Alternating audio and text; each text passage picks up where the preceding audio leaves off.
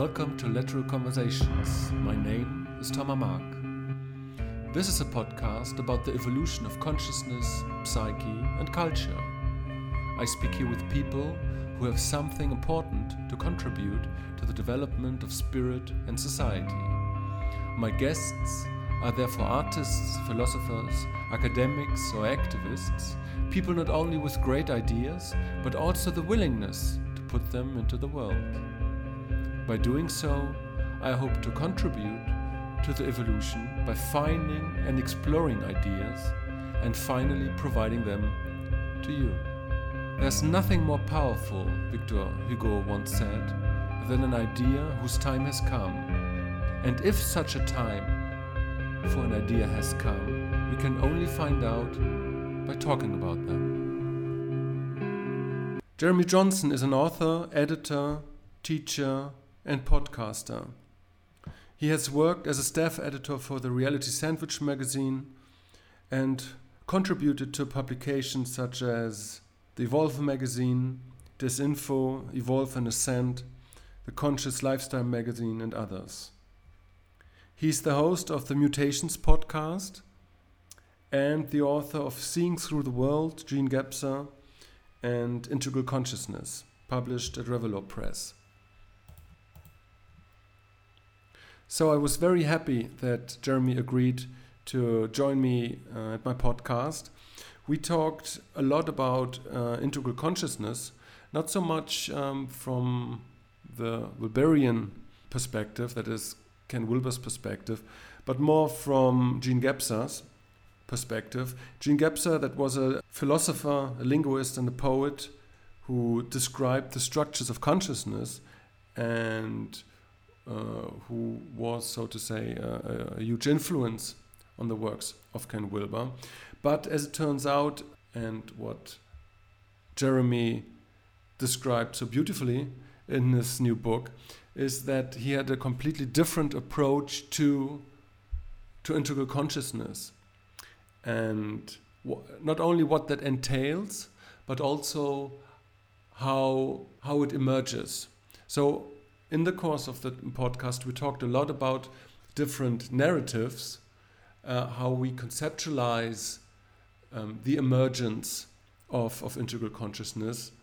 That is to say, we're trying to leave behind more rational narratives of progressive development and talk more about spontaneous emergence and spontaneous, discontinuous, non-linear leaps of emergence. Yeah, and I would like to encourage everybody to read his fantastic book. So there would be so much more to say, but I guess the best way is just to give way now to the actual interview. I wish you all the best. Enjoy this one. And take care.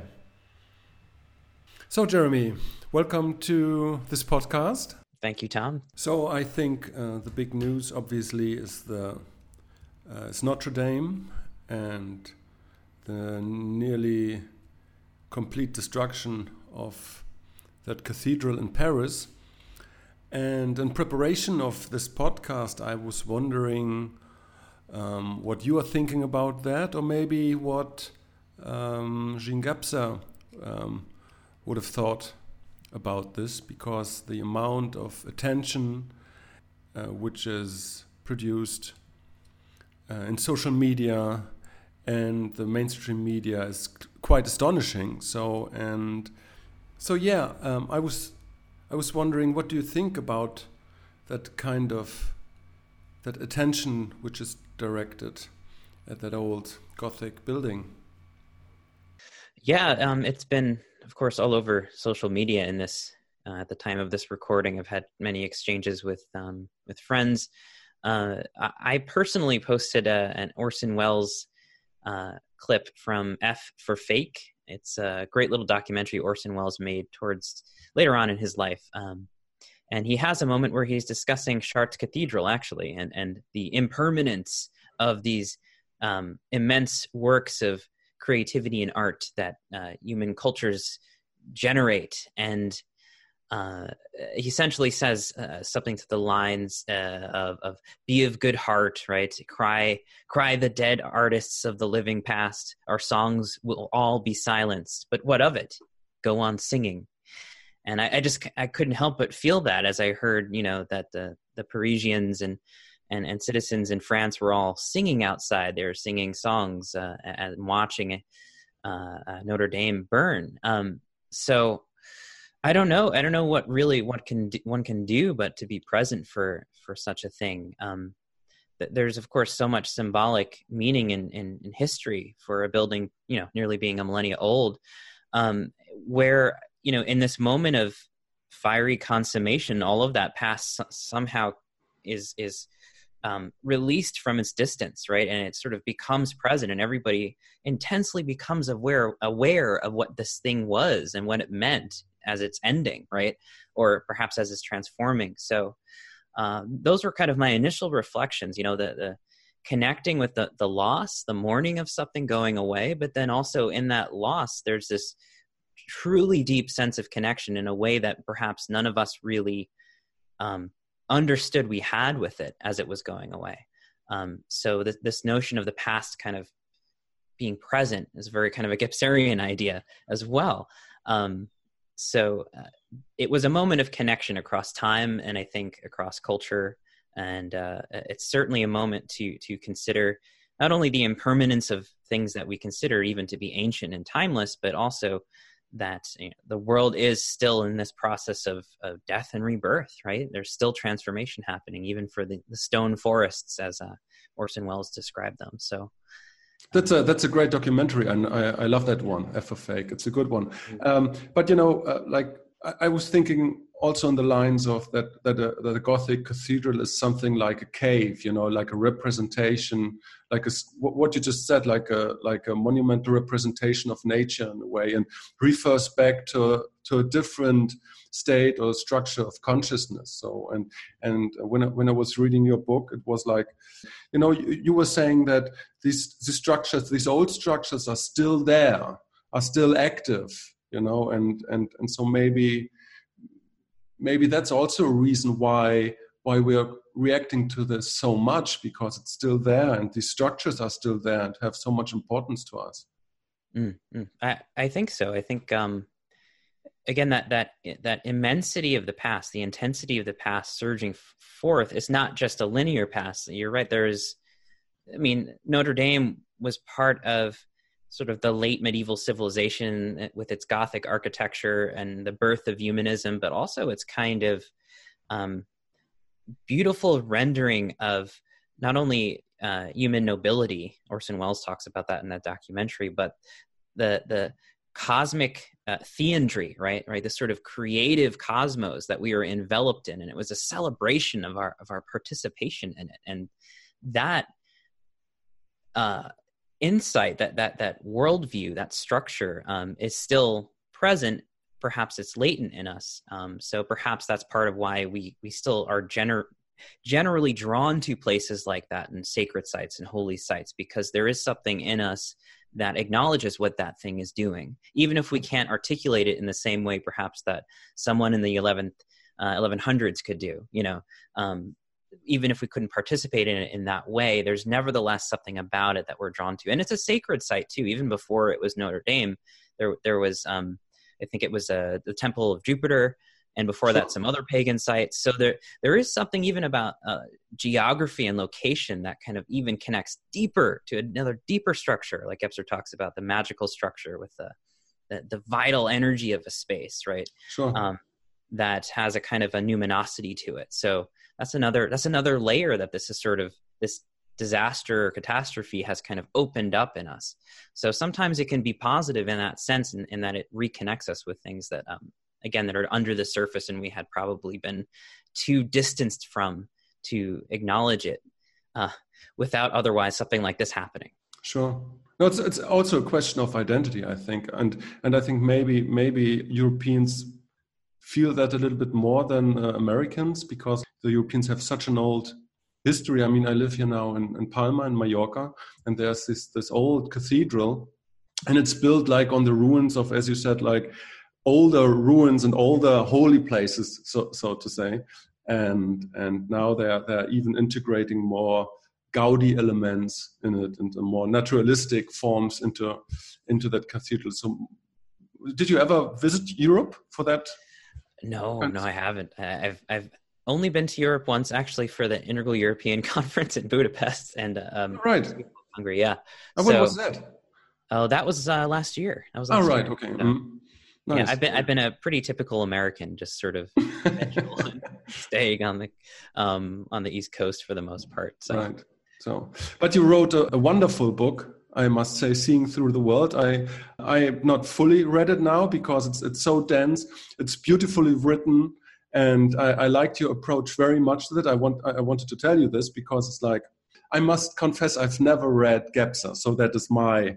I have to say this, so it's a little bit shameful, but I never did. So for me, it was like a fresh wind of perspective and insight, and it reminds me a little bit of the German philosopher Sloterdijk. What I want to talk about is, I had a podcast with Bonita Roy like a couple of weeks back, and we talked about the different models you can have in regard of emergence of consciousness. So you have like this Wilberian approach, this developmental approach, and that what you are describing in this book is now a different perspective on the emergence of consciousness and the emergence of those structures of consciousness. And you go about and talk about mutations. So how could you talk a little bit about that? Mm-hmm. Well, first of all, thank you, Tom, about the book. Sure. It's kind of an honor to be compared to somebody like Sloterdijk. I very much enjoy his writing as well. So yeah, I really enjoyed your podcast with Bonita, and I feel that over the years, just being somewhat familiar with Bonita's work, she's doing something very similar and articulating something very similar that Gebser is doing in Ever-Present Origin. It's this idea that he described it as the phenomenology of consciousness, or the phenomenology of awakening consciousness. And we normally assume that this process is developmental or following particular stages, or in a sequence, in a kind of a logical sequence of unfolding. And at surface glance, I think it's very easy to fall into that. I think we are trained to think like that. I think what Bonita was saying, the style of thinking in modernity and even post-modernity is still very much in that. But there is a kind of, I think she described it as a sort of an existential turn, right? That I think Gebser was surprisingly, for a man in the 1940s and having these insights in the 1930s, ahead of his time in a way, or incipient or latent. But the idea is that the structures of consciousness are discontinuous mutations, where they sort of crystallize a dimension of origin, a dimension of creative consciousness. They kind of flesh it out. It sort of brings itself into time, and usually goes through some kind of crisis. And then there's a new one that kind of, so there's this ongoing form of sort of creative self-transformation in consciousness. And there is some layering going on, but it's almost besides the point to try to order it in a sequence, because they're just so different from one another. They don't really neatly fit into each other in Gebser's description. They're more of these living processes, these dynamic modes of being, phenomenological being in the world, that have such a profoundly different orientation. To like kind of pile one on top of the other is actually to completely misunderstand what came before, right? Like, right. You were just talking about Notre Dame, the cosmology and the structure that was present in, the medieval world had a kind of an excellence or an insight into reality that moderns, which are more kind of spatial oriented and linear oriented, have missed and have lost, right? We've lost access to that. It's not that it's folded neatly into this sort of hierarchy of becoming. Right. So Gebser was describing this back in the 1940s, that the structures of consciousness emerge, but they're not developmental. They're not progressive. And in fact, in some ways, there's a kind of a progression away from these more participatory modes that we see in the earlier structures. So there's a gain and a loss always in this sort of dimensional unfolding. And again, we can talk about things like the emergence of ego and individuation and a separate self sense, and sort of the emergence of the scientific materialist oriented world that kind of gets what matter is doing to some degree, and that we can build airplanes and go to the moon. And that kind of style of thinking is certainly one dimension, but it's sort of one in this larger whole that makes up the human being. So I really did appreciate that Bonita was describing this as well, that when you actually start to talk about, when you enter into these new styles of integral thinking and these new concepts, the very idea of a ladder or developmental stages or a hierarchy or steps ceases to be something that makes sense or explains the process as a whole. Because it's still a modernistic way of describing. So exactly, it's not only exactly. It's not only a new way of thinking, but in retrospect, we start to look at emergence as a whole in this much more nonlinear, complex way. And so the maps themselves have to be kind of rewritten to embody these dynamic, complex processes. So now you're seeing nonlinear, and you did say discontinuous mutations. Would you expound a little bit on that? Because I think that's a very important point. I say this because, when you are communicating with different people, like in the internet forums, I always had the feeling that this developmental narrative prohibited that the people actually inhabit that stage they're supposed to talk about. You know what I mean? So would Exactly. would you talk about this nonlinear way of progression? Is progression even the right term for that, or how would you frame that? So rather than progression, we can think of a few things, right? Like there's a few contradictory things, and they feel like they make a larger whole, but they only make a larger whole when you take a step back and see how all the different pieces are kind of coalescing together.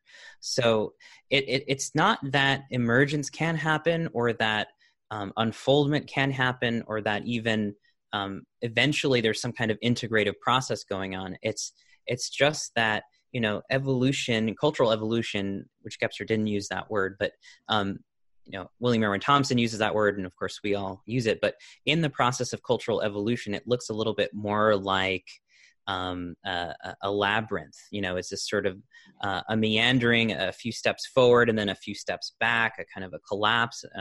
In chaos theory, they talk about chaotic bifurcations, right? And then it sort of redoubles on itself and kind of emerges in a new way. And if you look at the history of the things that Gebser's describing in Ever-Present Origin, or even what other theorists like Marshall McLuhan or William Irwin Thompson are describing in their own approaches, you see these kind of like approaches, this kind of groping towards a thing, and then it collapses, and then a new way going towards it. So as a whole, I think human emergence, the emergence of human consciousness, looks more like these natural systems, these forms that we see in nature in terms of morphology and temporics and mutation. It is discontinuous, like Stephen Jay Gould. I mentioned Gould and Niles Eldredge about these in evolutionary theory. They basically postulated that mutations in evolution happen in these sort of spontaneous bursts, that it's not just a nice linear sequence of gradual adaptation, but that they're almost like these plateaus where it kind of happens very, very quickly, and there's new speciation very quickly. I think there's something about these patterns in nature that also reflect what's going on in the unfoldment of human consciousness. So by nonlinear as well, again, it's this idea that, the past structures have things that we've lost, and the future structures also have things that emerge and are important as well. But it no longer makes sense to see them in sort of a neat line, a neat sequence. Right. Rather, and we can go into it too, it's this idea that the whole notion of sequence and development, and Bonita Roy, which she was talking about structures, is funny because Gebser uses structures, but he's using it a little more like Bonita's using processes. These ways of thinking about sequence and causality and development and directionality actually all have to do with the mental structure of consciousness. It just has to do with one particular structure of unfolding that we've inhabited for the past few thousand years and have really kind of crystallized and are in the process of trying to emerge from in terms of what's going on today and how we're starting to think differently with the patterns in nature and everything that I was just mentioning.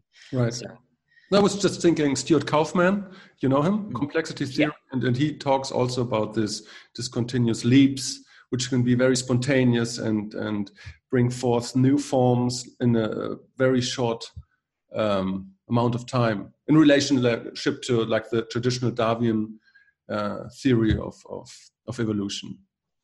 Yeah, and there's some interesting parallels too. Like Gebser, for instance, in his early years was sort of a scholar of poetry, and he was brilliant with language, brilliant with sort of understanding etymology. I describe this in the Gebser class that I'm teaching right now, that there can almost be sort of an integral etymology that we develop from looking at his work because of how he's able to trace constellations of meaning and intensity in language and sort of describe how, like Owen Barfield, the English poet and philosopher, how through language you can see the structures of consciousness happening. And you can kind of get in contact with perhaps some of the older structures with just the turns of phrase that we use by tracing them to their older versions or variations. But in Gebser's time, he was looking at Rilke, he was looking at poetry and the sort of the new explosion of like the Bohemians and the kind of artwork they were all doing. But even in our time, there's still writers who are discussing like the kind of the breakdown of the linear narrative in literature. Like I've just been reading this wonderful book by Jane Allison called Meander, Spiral, Explode, right? And she's essentially giving all of these examples of these authors who are rethinking the text, not as a sort of linear sequence, but as a kind of a hypertext or a texture, right? That it's sort of these woven fabrics of meaning, and the way you can generate a story isn't necessarily beginning, middle, and end. Right. You can meander, spiral, explode. You can have discontinuous nodes of pieces that overall, by the end of the story, begin to generate this emergent picture. And I think these kinds of styles of thinking and description and understanding how things form through time, like more in the lines of David Foster Wallace in Infinite Jest, like this, like that, Calvino's Invisible Cities. He described his story arc not as an arc at all, but as a crystal with different fragments that were close to each other in proximity, but only kind of made sense as you got to the end is sort of the bigger picture. Right. So those styles of thinking about how does emergence happen, there's many different ways to do it. And I think our fixity on the linear arc, whether it's the arc of history and developmentalism or the arc of our narrative and our storytelling, we're beginning to see attempts to think in this nonlinear way. Right. In terms of what I've been describing. Bonita made that point too about the fractal, right? That I love that metaphor she used of the glasses in water and how the structuralist sees three glasses, but then the process-oriented individual sees three glasses immersed in water. And so the fluidity, they're all connected, you know? So I think with that style of inhabiting the world, Gebser would describe it as aperspectival. You are naturally kind of getting that there's this sort of fluidic whole that everything's a part of. So, you know, things that seem to be separate from one another actually have these dynamics that you're actually very, very aware of and appreciate. And you're not getting lost in fragmentation, cultural fragmentation or social deconstruct. These things don't become an obstacle. They become the actual emerging space that new styles of thinking and being navigate in and make art out of and meaning out of very naturally. Right. So you mentioned the term aperspectival. So let me read like a sentence from your book. It's like page 136. Consciousness moves towards its intrinsic wholeness. We have been roused to wakefulness in the mental, but in the integral, we are being initiated into the lucidity of origin. So I think I would like to talk about this a little bit. Because, you know, we are so familiar with Wilber's view on consciousness and integral and so on. And what I have is like two questions, like how would you describe the difference between Wilber's notion of integral and the view of Gebser of integral? And leading up to that, what is meant by origin? I think this is a very complex term, but you tie it in to integral in the Gebserian way. So yeah, definitely. So I think that the biggest difference is that in Wilber's style, and I discovered Gebser mainly through Wilber. So I read much of Wilber's work, and it really was through his work that I started to kind of to sort of spin off and read everybody else that he was reading. But what was so attractive about Gebser for me at the time was, first of all, how he oriented himself towards tangible phenomenological encounters with particular works of art, like a mask without a mouth, or cave paintings, or he really stayed with the work of creativity and tried to kind of develop a kind of a sympathy with it and with the individual who made it, and sort of get into their world in a very embodied way. But right at the outset, what he says at the beginning of Ever Present Origin is essentially that, origin is before the beginning, but it also includes the past, present, and future in the present. So there's this immediate sense of concretized, tangible presence, which is the opening into integrality. There's no discussion about putting things or synthesizing things or adding things together or creating a kind of a brilliant crystalline map that sort of integrates everything and finds a place for everything. It is a very different feeling tone, I guess, in the approach. That's where it started. But another big thing would probably be, there's no development in Gebser. He was very critical of that, as we've been talking about. He had a different understanding of it, but he was also very critical of developmentalism and positivism and progress because of the context he was emerging out of, with living through 2 world wars and being in the midst of the Cold War. There was so much discussion about modernity and progress. He was also one of these kind of post-war thinkers who was responding to the project of modernity. But what I like about him is that he kind of gets under it with these structures and sort of tries to understand what it actually is, phenomenologically. So those are like some of the big differences. And the other one would be integrality for Gebser does not mean synthesis. It doesn't mean adding up everything we've got and then ordering it. It means presence, and it also means that he described it as systasis, which is another kind of jargon word that we even if we talked about it, I don't know if we'd understand it entirely. But the idea is that the world has its own kind of dynamic living process of integrality. The world is already whole. The human being can kind of open up to that, but they don't open it up. They don't open up to it through synthesis or aggregating everything and ordering it. That kind of thinking is very perspectival and mental. It's one way of expressing, it's one structure. But the idea was, how do we express wholeness without defaulting to that anymore? Because we've already been doing that and it's been failing. So those are the big differences, I think. He's really trying to express a non-developmental, non-synthetic approach. That's not sort of taking as givens, linear emergence or different lines. He doesn't have any of that kind of language in the book. He has some charts, but the funny thing is, like, he's got quite a few charts, and it's somewhat difficult, those chapters, to read. But he's doing this funny thing where he's like, yeah, I know I'm delineating, I'm making these categories. Let's just run with it as an exercise and then drop it. And he does that very often. Like, if we're in the mental, this is how we would think of this. This is how we would frame it. And it's kind of useful, isn't it? Okay, now let's drop that and see it from this other way.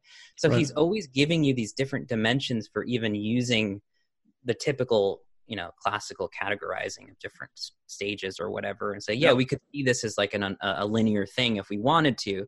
But he's sort of calling out the structures as we're using them. And I think because of that, he's sort of freeing us up not to be kind of employing them without consciously realizing it, and that's the hardest thing, I think, for us And he admitted this constantly. We're mental beings, we're perspectival beings. We'll constantly be struggling to inhabit this new process-oriented embodiment in the world that isn't all about sort of a big map of everything. So, but it'll be very tempting to do that. So those are some of the differences. I don't know if that answered all. No, well, yeah, for sure. No, I was just remembering the podcast with Bonita Roy, and I think she used the example that you can engage with the piece of art, a painting, and then you have like this experience of presence and wholeness, but you're not judging, and so you can go to the next picture and have the same experience again of wholeness, but you're not going back into this perspectival thinking where you draw differences. Yeah, and the big thing about that is this capacity to not compulsively spatialize our meaning, right? So Gebser describes perspectival thinking as spatializing thinking, that it orders things in a kind of an abstract spatial grid, or as higher or as lower, or as delineated in these sort of striations. And it really kind of enjoys that kind of thinking. It sort of inhabits that naturally. It equates being with sort of space, with spatialization. And this is something that we've really kind of developed over the past 2,000-3,000 years. But integral thinking would be, if you encounter a cave painting in Lascaux or Chauvet, it wouldn't be to spatialize that and kind of go, oh, that was 30, 40, 50,000 years ago, and they didn't have science back then, and they were very superstitious. There's a part of you actually that can sort of be in that space with the beings who made that art. There's actually, it's the insight with Gebser. The distance that spatializing consciousness has made that allowed modernity and allowed individuation and autonomy and a self-sense and all that stuff, that can be, we can free ourselves from needing to always be in that. We can inhabit the other modes of being that make us up anyway, and that we've sort of become unaware of, because with the mental structure, as sort of the later structure, we've kind of moved away from those other modes of being, and they've almost become an unconscious.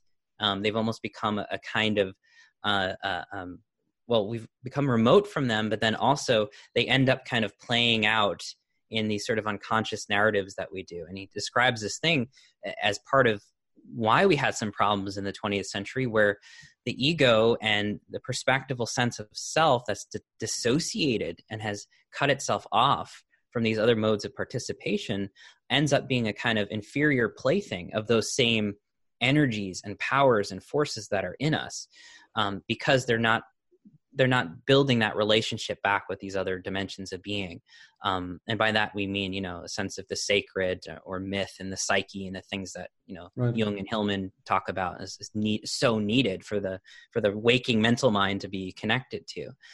So really it's a sense of wholeness, and it's not really oriented towards development so much as allowing presence itself to integrate in a sort of a natural forming of the whole. That the human being doesn't build it themselves as if, they're this architect of modernity that's sort of building their own future totally consciously, completely with their own will. The structures co-make us, right? They're co-presentiate with us. And so being present allows them to kind of fold back in a way, and also kind of express themselves in this sort of dynamic process present. So yeah. Sounds great. It does, doesn't it? No, but what I was wondering, how at some point we became aware of that kind of, now I'm hesitating to say process, or of that kind of dynamic. Maybe that this continuous mutation, this dynamic. So, and how did Gebser proposed that we deal with it as we are becoming aware of that? I mean, because so the perspective on Wilber and development, so it's like very neat and very easy, because we are the agents of evolution. We can do it, and we came up to this point, and now we can work, to manifesting the next stage, and all this is very easy to grasp, so because it applies to our Western nature, so to speak. So, but now getting rid of that narrative, of that overarching narrative, and looking at more at the lens of discontinuous mutation, how do you deal with that agency you still have? Mm-hmm. You know what I mean? It's like how does Gebser integrate that agency that we are now agents of emergence, so to speak? Mm-hmm. That's a great question.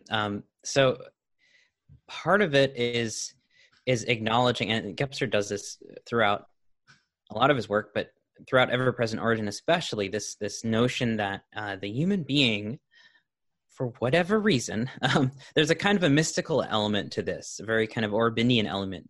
He describes origin as this, as presence, as sort of the wellspring from which all of these forms of consciousness have sort of brought forth. I mean, it's kind of a non-theological description for some of the same theological understandings about God or the Godhead, or so origin kind of has that sort of association with those meanings. But the idea is that for whatever reason, origin is expressing itself in the human being. It the core, he describes it, the core, or the itself, a very kind of a contemplative way of describing it, is being born out through the human being, and we are bearing origin in history and in time and in sort of even the linear sense of time.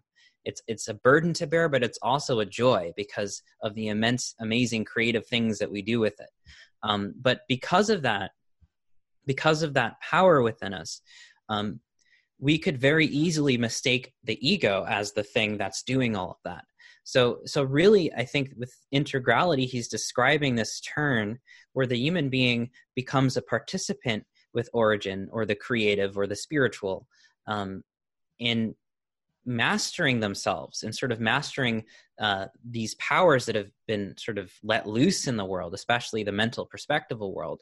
And he's always talking about this notion of retracting, right? So the mythical world was a sort of diffuse world soul that we were kind of embedded in, and magical too, but even more so. And in the mental, it kind of retracted into the person and became, in its earlier days, a very beautiful sort of mystical intellectualism where, philosophers would be mystics as well, and they would participate in the mysteries, and they would use their knowledge to contemplate the logos, let's say in ancient Greece, but you can find other examples around the world. So there's this notion that the mental doesn't need to be immoderately in control and assuming itself as the arbiter of everything. I think he would probably say that that's not really that's not the substantial autonomy, that's a sort of an unconscious usage of it. So I think the answer of it is to sort of be aware of how, hyper egoified we are, and to sort of retract the mental world into the self, into a much more responsible kind of co-creative participant. He ends Ever-Present Origin with the lines, essentially, in the end, we wear the whole, as in W-A-R-E, to be aware, right? We wear the whole, and the whole wears us. So there's this kind of Mobius strip between origin and the human being, where there's no longer a wall between the two. We are totally, the idea is to be completely conscious of it and work with it in the world, but no longer see ourselves as the supreme arbiter of everything. That's the problem with perspectivalism.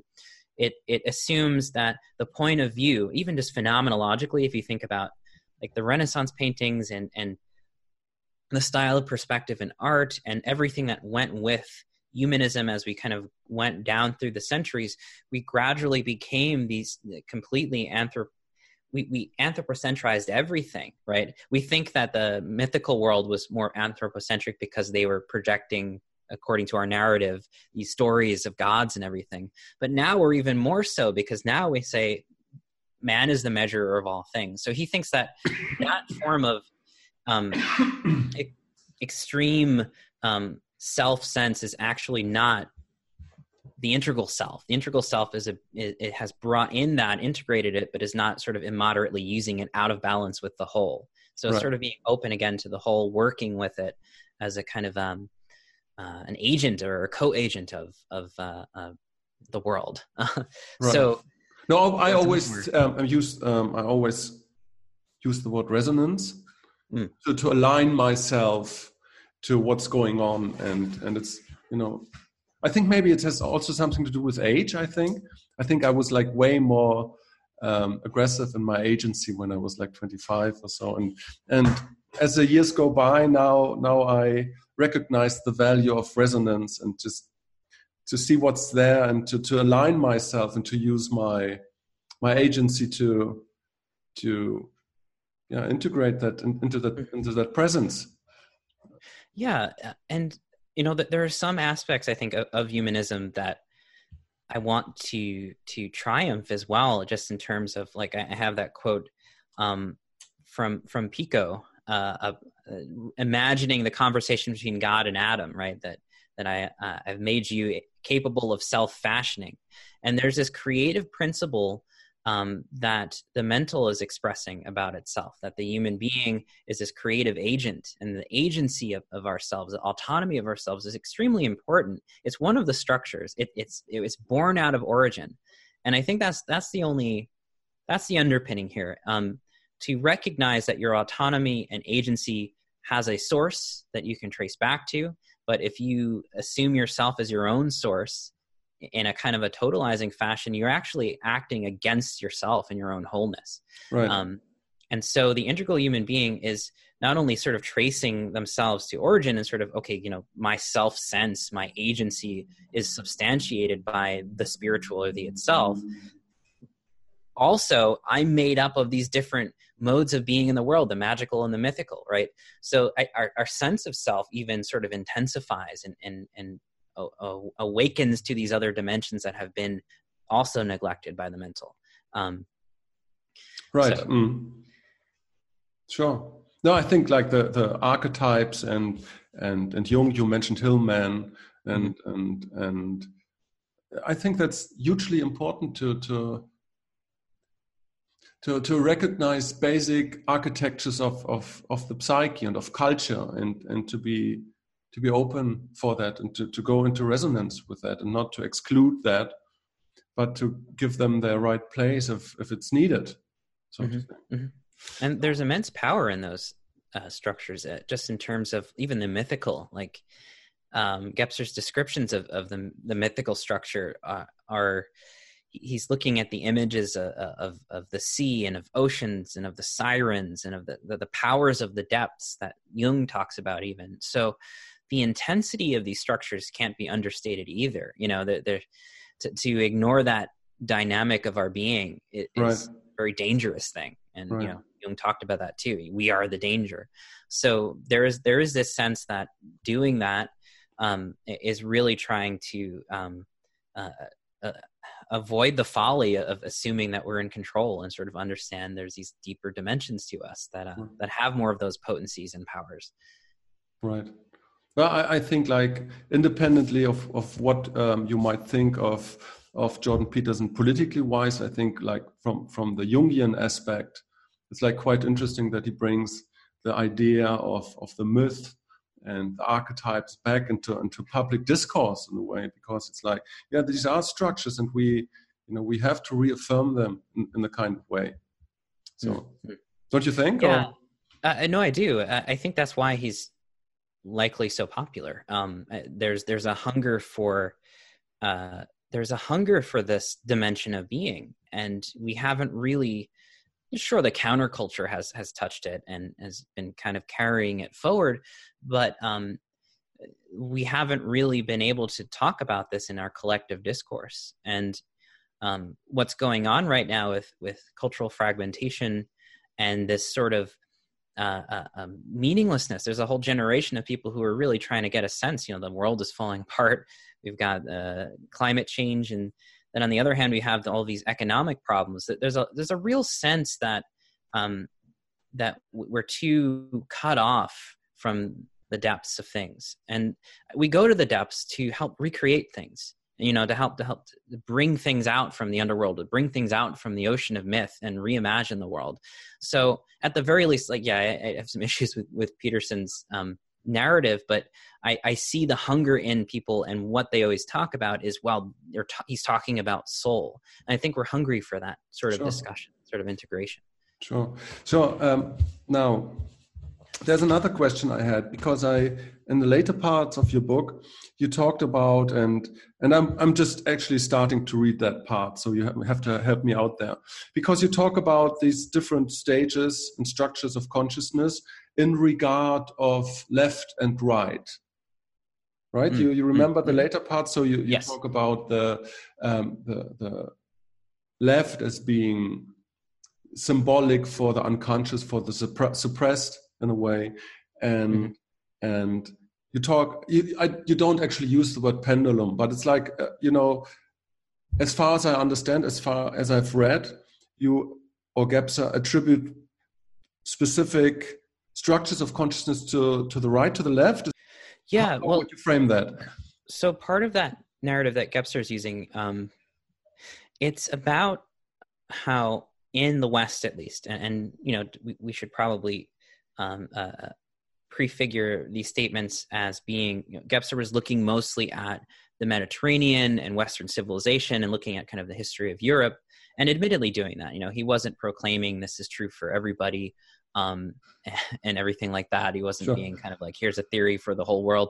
The structures are a little bit more multivalent, but he was looking at the history of especially Greek philosophy and the history of Western intellectual tradition, and tracing how they understood, or what he would describe these as mythologemes, basically how myth is describing the mutations of consciousness implicitly, not necessarily explicitly saying, we're transforming, but describing something going on through the imagery, through the movements in the imagery and the myths and so on.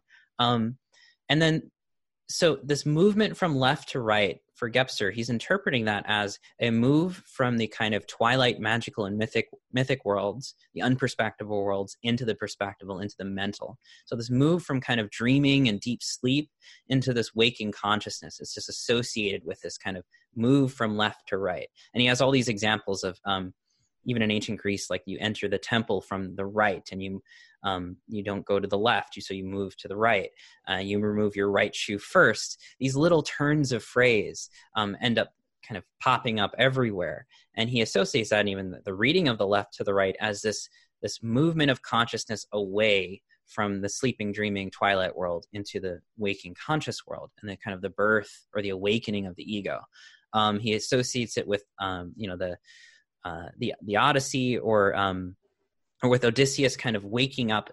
Literally in the text, he arrives on the waking shores and proclaims, "Am Odysseus." So there's this association of this image of kind of waking up on a bright shore and coming to self-consciousness, is a sort of description that he's getting at here.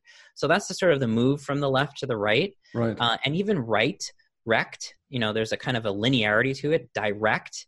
So all of these things have a kind of direction. And in terms of the mental, even mental, the etymology of that word, menace or mens, means wrath.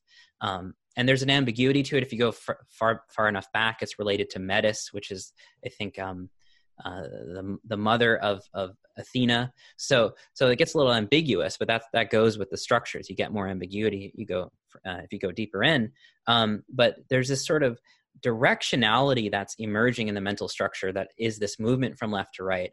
Even in the birth of Athena, Zeus has, he gives birth to Athena through his forehead, and it's a sort of the splitting open of this enclosed world, right? And she comes out fully armored with a spear, with that kind of triangular directionality that makes the cut. And that's the whole thing with the mental. It's the triangle, it's perspective, it's diaresis that Plato talks about, the kind of splitting apart or taking apart. Right. So there's cutting open, ripping open. Even the word development means develop, to unwrap. So there's this kind of opening up of something. And then all these languages and cultures are describing this opening up of something. And then this moving forward. And of course, menace and mens and wrath have these associations together too, with a lot of ancient civilizations, like, the Iliad, I mentioned that, and this sort of like going forth on the battlefield, right? Or in the Bhagavad Gita, like go forth and do your duty, there's this directionality that emerges in this mental consciousness, which is Right. sort of the precursor to what we see with the perspectival pyramid in the Renaissance, and that kind of final concretization of spatial consciousness, of being standing in space, going forward, opposing an object. And then abstractly, it ends up being kind of like the dialectic, or kind of, a thing can only be true or false in this sort of binary form of thinking, these styles of thinking that are very kind of pinning things down into certainties. That there's a lot of kind of aggression in this form of thinking. And it is very associated with maleness. But, that kind of makes sense as we've sort of been mostly a patriarchal oriented society of kings and emperors and so on. So all of these constellations come together for Gebser, this movement from left to right, and out of the cavern, out of the twilight world, into the waking world, into the perspectival spatial world that we now very much embody. But the big thing about moving back, you mentioned the pendulum, which is interesting, is that as we get towards the 20th century, there begins to be a kind of a looking back to the left and the awakening of the left, right? The whole idea, which is interesting in modernity, this movement to the left becomes associated with progress. So there's this weird kind of inversal that's happening, right? The left, who stand in for everything that has been repressed, is erupting with a kind of a vengeance and immoderation that kind of overtakes history. And he associates that, as well as like the machine and technology and sort of the rise of modernity, as this sort of awakening of something else. And he points to this, finally, this like style of thinking he described as paradoxical thinking, which is the capacity to kind of do both, to kind of like see this sort of directionality, but also kind of trace its reversal. And he quotes an apocryphal saying of Christ saying, if you can make the left right and up and down, it's this notion that in between that kind of moving back and forth, something emergent or out of that kind of spatial orientation can emerge. And he kind of saw that as a precursor to integral style of thinking. A move out of the pyramidic is sort of this mirror image where we're starting to get an awareness of that pyramid, a kind of an awareness of that perspectival style of thinking, and beginning to invert it. Right. Yeah, super interesting, because you in your book you mentioned feminism and civil rights and all as bringing forth that was repressed and as being part of the dominant left narrative. I would think if you are in that integral state structure of consciousness, you would be able to hold both principles in both hands at the same time and be able to go into resonance with the left hand or with the right hand when it's needed. Would you say that, or how does this duality come into play in integral? So I would probably say, as we've been discussing, like in some integral dialogue and discourse, this idea of there's a left and then there's a left and a right, and there are two polarities and they kind of bounce back and they're in opposition to each other. That in itself is a kind of a symptom of the mental structure, and the idea that opposing something, having a polarity of left and right, and then having a synthesis, that's still the kind of the pyramidic structure. So I think even that kind of process is still kind of in that loop. But I think when Gebser was talking about a rising of the left, it was more of a kind of a process description that, there has been so much rightward movement that there's this sort of counter energy that's been ignored for so long. It's creating this kind of rubber band effect where it's exploding back in the other direction. But going left or right isn't really the integral thinking, or even finding a middle triadic solution to that isn't really the integral.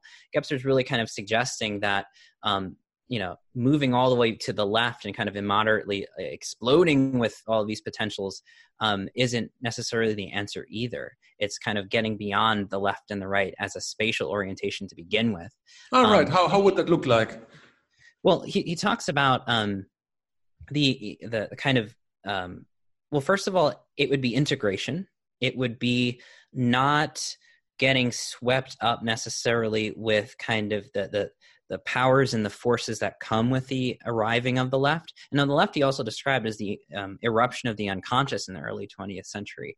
And he described this sort of like an interest in psychism and vitalism, and then in the arts, of course, with surrealism and Dada and this kind of irrationalism. So I think he was very cautious to acknowledge why those things are emerging, but then also kind of subtly suggests that one should not allow themselves to kind of get totally carried in that motion, but to try to be present and have that clarity, and not kind of, because if you get carried away in that, the symptoms of the deficient mental arise in it, like the mental has a kind of an association with the magical. So the one pointedness, right? If you are in the mental and you are taking a stance as, no, I'm on the left and you're on the right and I oppose you, there's an oppositionalism. But then also you as a point, you as this you and I opposing each other, we become these totalizing points. And the totalizing point becomes a sort of deficient magical kind of not even thinking about how it relates to the whole. So there's a lot of fracturing and fragmentation that starts to happen with the perspectival world, where everybody gets their own little plot of reality, and they're fighting against everybody else for it. And it sounds very descriptive of what's happening right now. Sure. So getting beyond that is really trying to have this sort of clarity and a sense of presence. And for Gebster, the biggest part of it was understanding the structures that are at work in you. Like if you were kind of getting carried away with a totalizing view, that's the magical, because of the mythical kind of like hijacking you and taking over. So for him, it was a kind of, we needed a kind of phenomenological literacy and awareness and presence to kind of learn what's going on as it's happening. And so that's sort of the answer he had. He also suggested that, okay, in his narrative, and at the time he was saying, maybe in ancient times there were matriarchs, now there are patriarchs. We don't want to go back to matriarchy. We don't want to continue patriarchy either. They're both over. What emerges now is the whole human being, is the integral human being. That's not just a polar mythic male, female together, but there's this wholeness that emerges. So a lot of it is sort of getting beyond dialectical thinking, oppositional thinking, and swinging back and forth in that pendulum. It's just, that's a symptom that there's these energies and dynamics at work that haven't been retracted and consciously integrated. So it's a tall order, though, to be able to do that. It's so easy to get swept away in one position or another in our time. So I know it's not exactly an answer, but the imperative is being present and trying to concretize these structures, and at least getting a sense of what we're doing as we're doing it, to hopefully defixate ourselves on it. No, because I think this fragmentation you're talking about, it's very much a driver to find a new way of thinking about it, because the immensity of the information and what's going on. And so you have like far right, even in Europe, with even in Spain and Mallorca now, Vox, it's like far right movements, which are basically like pre-modern. And then you have like, you have no, then you have like the good left with the enormity of the philosophical argument, I would say. And the conservatives, the right, they basically have no philosophical arguments. So it's kind of weird. So that the people there's not really a discourse between left-wing intellectuals and right-wing, and then you have like the authoritarian leftist views which are way out of line, and then you have Trump, and you have all these kinds of things, and you have to wonder, well, what's going on? So So I was thinking what Gebser would say to this time. If it's just what are we observing, and how can we deal with that? Well, I think a big part of it, as we were saying before, is this sort of I wouldn't see it so much as a dichotomy, but the kind of eruption of the left is something that needs to be integrated, and the fact that it is so immoderate points to how badly it hasn't been integrated. So I kind of, I feel like that's really at the heart of what he means about the sort of eruption of the immoderate left is this sort of, there's these tremendous things that we've sort of repressed and need to be worked through somehow. I don't know what that looks like or how that translates, but part of it isn't necessarily focusing on the left and the right, but really kind of focusing on the kind of the theater in which it's all happening, right? Which is this, as he's describing it, this perspectival world, which has spent the last few centuries kind of mastering itself and is so focused on atomization, fragmentation, because that's what it's good at. It's that cut, right? It's the pyramid that makes the cut. And we're always sort of splicing and measuring and knocking things down to more and more finite levels and layers.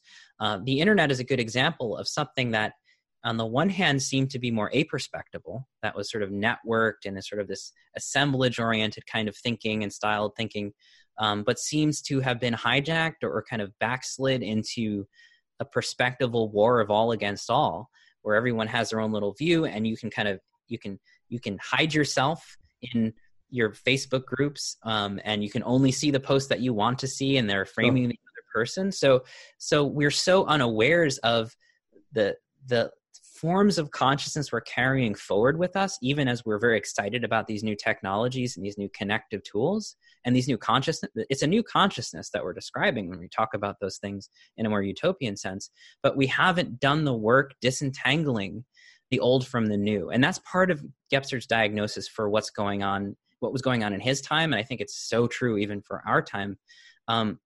We really have to learn to discern and kind of call out what the perspectival world is good at, so we're not unconsciously carrying it forward in new destructive ways. And I think that's really the problem with what's going on with the internet, like, or economic models right now. They're kind of, everyone's saying that for the first time, it seems like, everyone is describing capitalism may not be compatible with ecology and ecosystems. And this idea of 3% GDP growth doubles in 10, 15 years or so. And that becomes unsustainable. But then if we have to trace that and look back at what that means, like perspectival thinking, again, is that measurement, is the totalizing view where it mistakes the part for the whole, and then it's always measuring everything. Capitalism is an extension of our own consciousness in that terms, in those terms, that it's attempting to designate value for anything and everything in a totalizing, infinite way of self-growth. That's the perspectival ego that's sort of run amok without limit. So until we're really able to internalize and retract those things that we're constantly kind of putting back out into the world, then we can't really kind of move into the integral world, right? Then we're going to keep having these crises because it is more financially viable to split people and oppose them from each other and create these kinds of dynamics of cultural fragmentation and gain profit off of that, Right. So it's all kind of tangled up. And Gebser described it as we're living in a Janus-faced age, where there's these dazzlingly new things that are emerging, and they're also being co-opted by this deficient form of consciousness that tries to kind of use them to sustain itself and perpetuate itself. And I'm using that as like there's this, it's all in us, right? So really it begins with our ability to consciously become aware of how we're doing that and how these systems and structures that we build in the world mirror our own structures of consciousness. Sure. Once we do that, then maybe we can start clarifying and discerning and disentangling an immoderately explosive perspectival consciousness from this new aperspectival style of system thinking and relationship and sort of ecologies and networks and temporics. I haven't even gotten into what Gebser said about temporics, but it's related to everything we've been saying. So, right.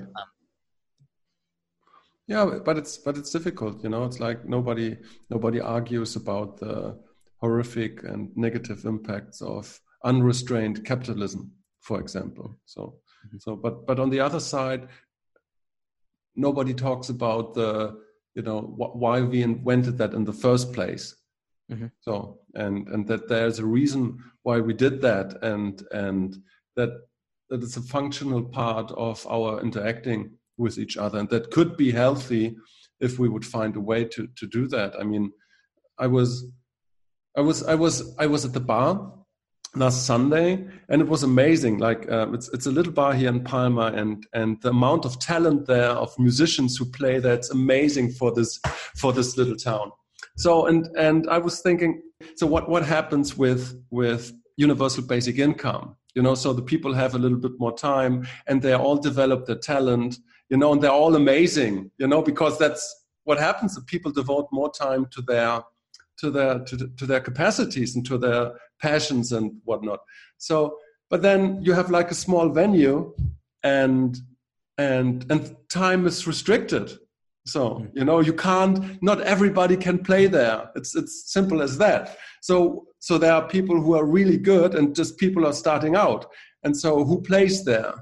And so there's like a natural competition of talent, so to say, and that's kind of a birthplace of capitalism, So no, it's a problem, It's like and so even things like universal basic income, like they feed into the system in a way, because like what do you do if you have 1,000 people who are just amazing with guitar playing, So you have to organize that in some sort of way. So, and I think that's kind of okay if there's a hierarchy of competence or something like that, and I don't know. But capitalism is now that bad thing, We have a label and it's bad. So and there's no real discussion about, well, maybe it's not all bad. And so even parts of the traditional right is is repressed also, and this always also comes back. It's not just that the left side is suppressed and was suppressed, but also like what I said, there's no real discussion about values from the right in a way, because like you can't even admit that, because if you're not, in our culture at least, if you're not left, you're like alt-right or you're pre-modern and stuff like that. And so I think it's always, and for me it's always the fuel about thinking what can an integral consciousness add to these kinds of problems and these kinds of issues we have now in our society. Mm-hmm. Yeah, that's it's difficult, but one of the things that could provide some insight is what Gebser was saying about the left being not just what we've left behind, but also what is not integrated. And what is not integrated is also the future. It is also a healthy system. For him, temporics was part of what wasn't integrated by modernity and the mental structure. And with temporics comes this more relational, distributive kind of whole. So in some ways, I think some of the answers to the problems that we're seeing kind of arising in the theater of the modern world could be addressed by not kind of, I don't know, they're all kind of dredged in the system and the problems of deficient perspectivalism. I mean, yeah, there's so many, you can't take a mediary point. Everybody has to be an extreme and on the attack with each other. And it's just this kind of a difficult place to exist in. And I don't, as a kind of an integral thinker myself, I do associate with the left, but I don't associate necessarily with kind of like piling on somebody and attacking people on Twitter and that kind of behavior. But that kind of behavior is being engendered by the technologies that we're using that have this form of perspectival thinking, that they're designed to do that. They're designed to accentuate this oppositional quality and this segmentation. So cultural fragmentation as a phenomenon, again, is sort of being traced to this sort of underlying, Douglas Rushkoff describes it as like the code in which we're building our social systems. And the fact that for the most part, our sociality, right, our sociology is now embedded in consciously designed programs on the internet in virtual spaces that are completely designed by us and no longer the organic conversations with one another, in long form and so on. Everything is hyper mediated, but not in a way that connects us. Right. So really a lot of these problems have to do with these hopeful innovations that we're kind of oh, we're doing this thing, we're designing our systems for cultural fragmentation. We should design better ones. We should design ones that don't do that. We should design ones that encourage more long form discussions. I think podcasts. Yeah. You also have a podcast, right? Is that true? Yeah. It's called Mutations. Oh, really? Yeah, it's just getting off the ground right now. But I've always loved podcasts because they are, as McLuhan says, with electronic culture came the greatest of all reversals, that things became instantaneous. So we're not kind of moving forward anymore. We're all kind of in this kind of conversational intertextual space. And there's a kind of a genius in it. And I think it's what is building and generating culture. So I think more things like this are good. And the more we can design our social spaces like this, it's good. As organic, as embodied as possible, as human as possible. Right. So again, it weaves the critique of perspectivalism weaves into everything. The way we're using our economics, the way we're designing our communication systems and our technology, the ideology and the structure of consciousness we're using for all of these things needs to be looked at, and that's what Gebser is trying to do in Ever Present Origin. Really look at your own phenomenology of your consciousness and what you're projecting and the things that you make and design as architects of the world, because you're only bringing out what's in you. So again, it's that mirror. And I really think this is where some of these problems of nobody being able to talk to one another, feeling alienated from one another and oppositional can be addressed by kind of talking about these things in a more aperspectival way and designing them more aperspectively. I don't know what that looks like quite yet, but I think we're seeing it in these sort of styles with podcasts. I'm completely agreeing with you here. It's like, I don't know, I always find it super hard, because I don't want to make podcasting with everybody.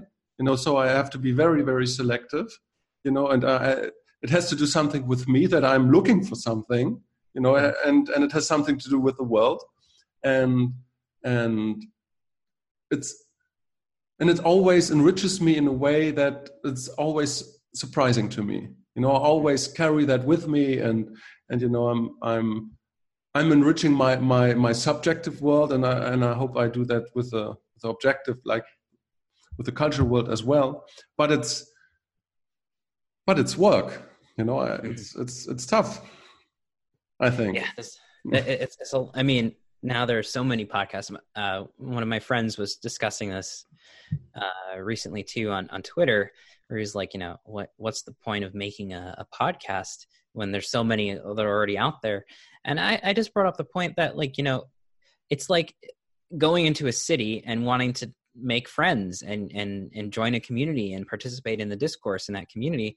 You don't worry that there's so many communities in the city. It's a cosmopolis, we've kind of got this cosmopolitan network of everybody's talking with everybody else. There's room enough for you. You can enter the space, and if you produce it well enough, it sounds decent, and the conversations have energy and interest, and there are people who like them, then you've got yourself a little culture there, right?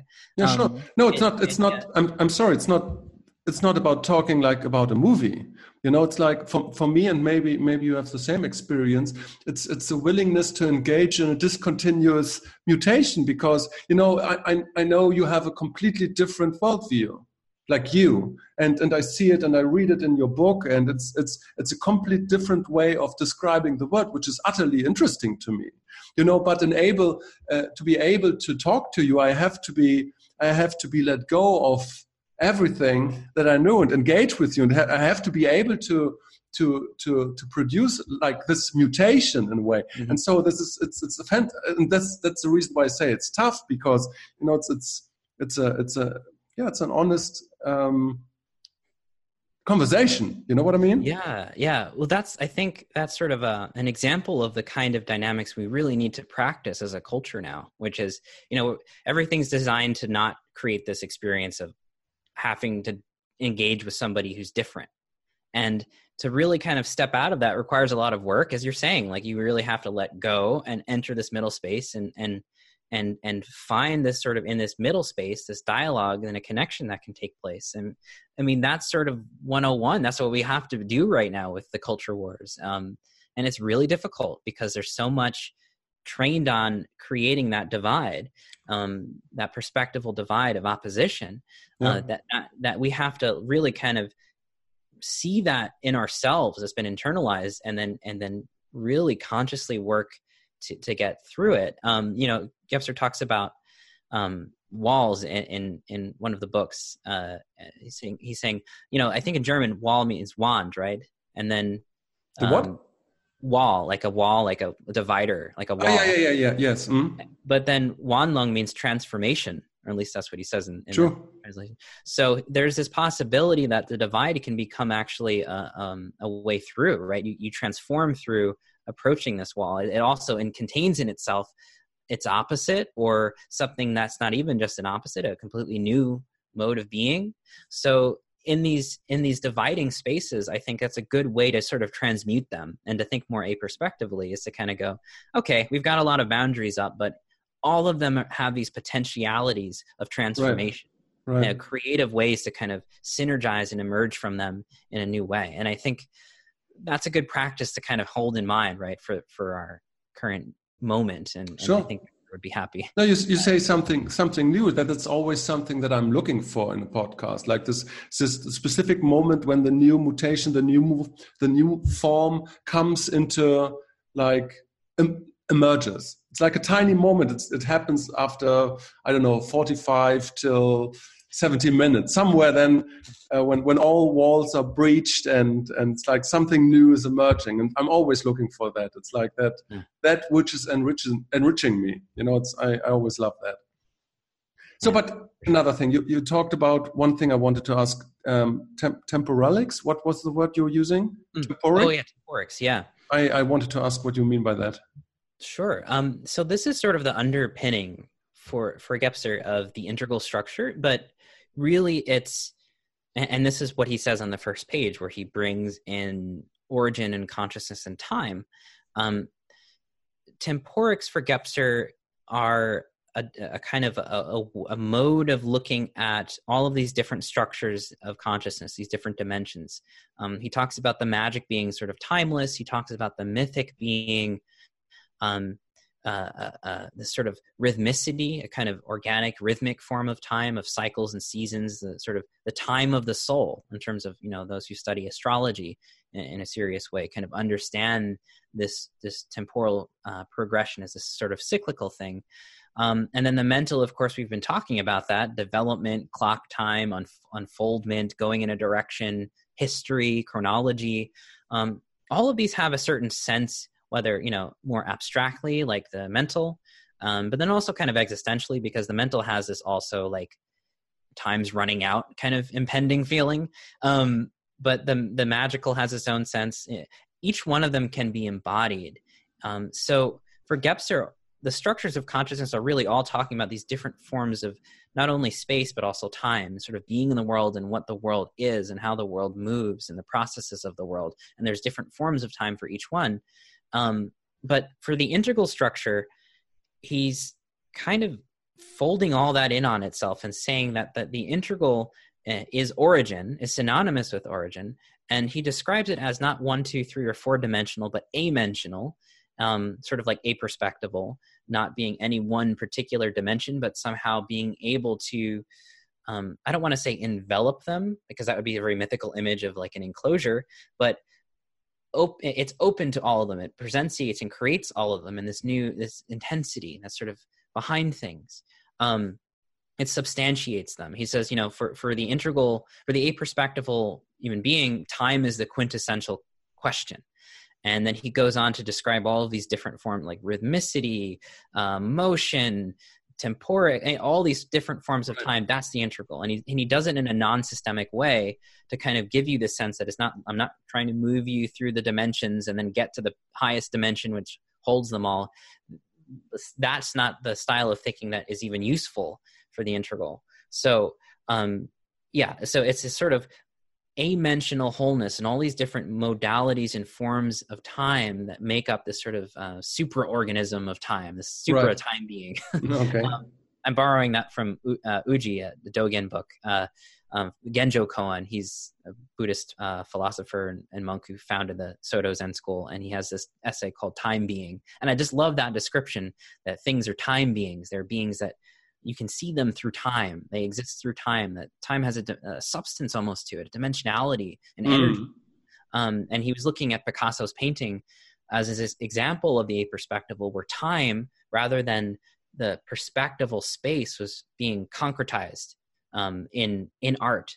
That Picasso's images were, and again, he was writing this in the 40s, and he knew Picasso personally. They were buddies apparently, or at least good friends or associates. And he describes Picasso's images as sort of, they're looking at you, they're looking away. There's this somehow he crystallized movement in a still image, and that was the idea, that time as a dimensionality is the core concern of the integral structure, and that it has been for the past few hundred years increasingly the concern and the anxiety of the modern world. You know, between the awakening of the left and this sort of historical project of progress and modernity, to the kind of runaway technological innovations starting with the Industrial Revolution that have a feeling of sweeping us forward.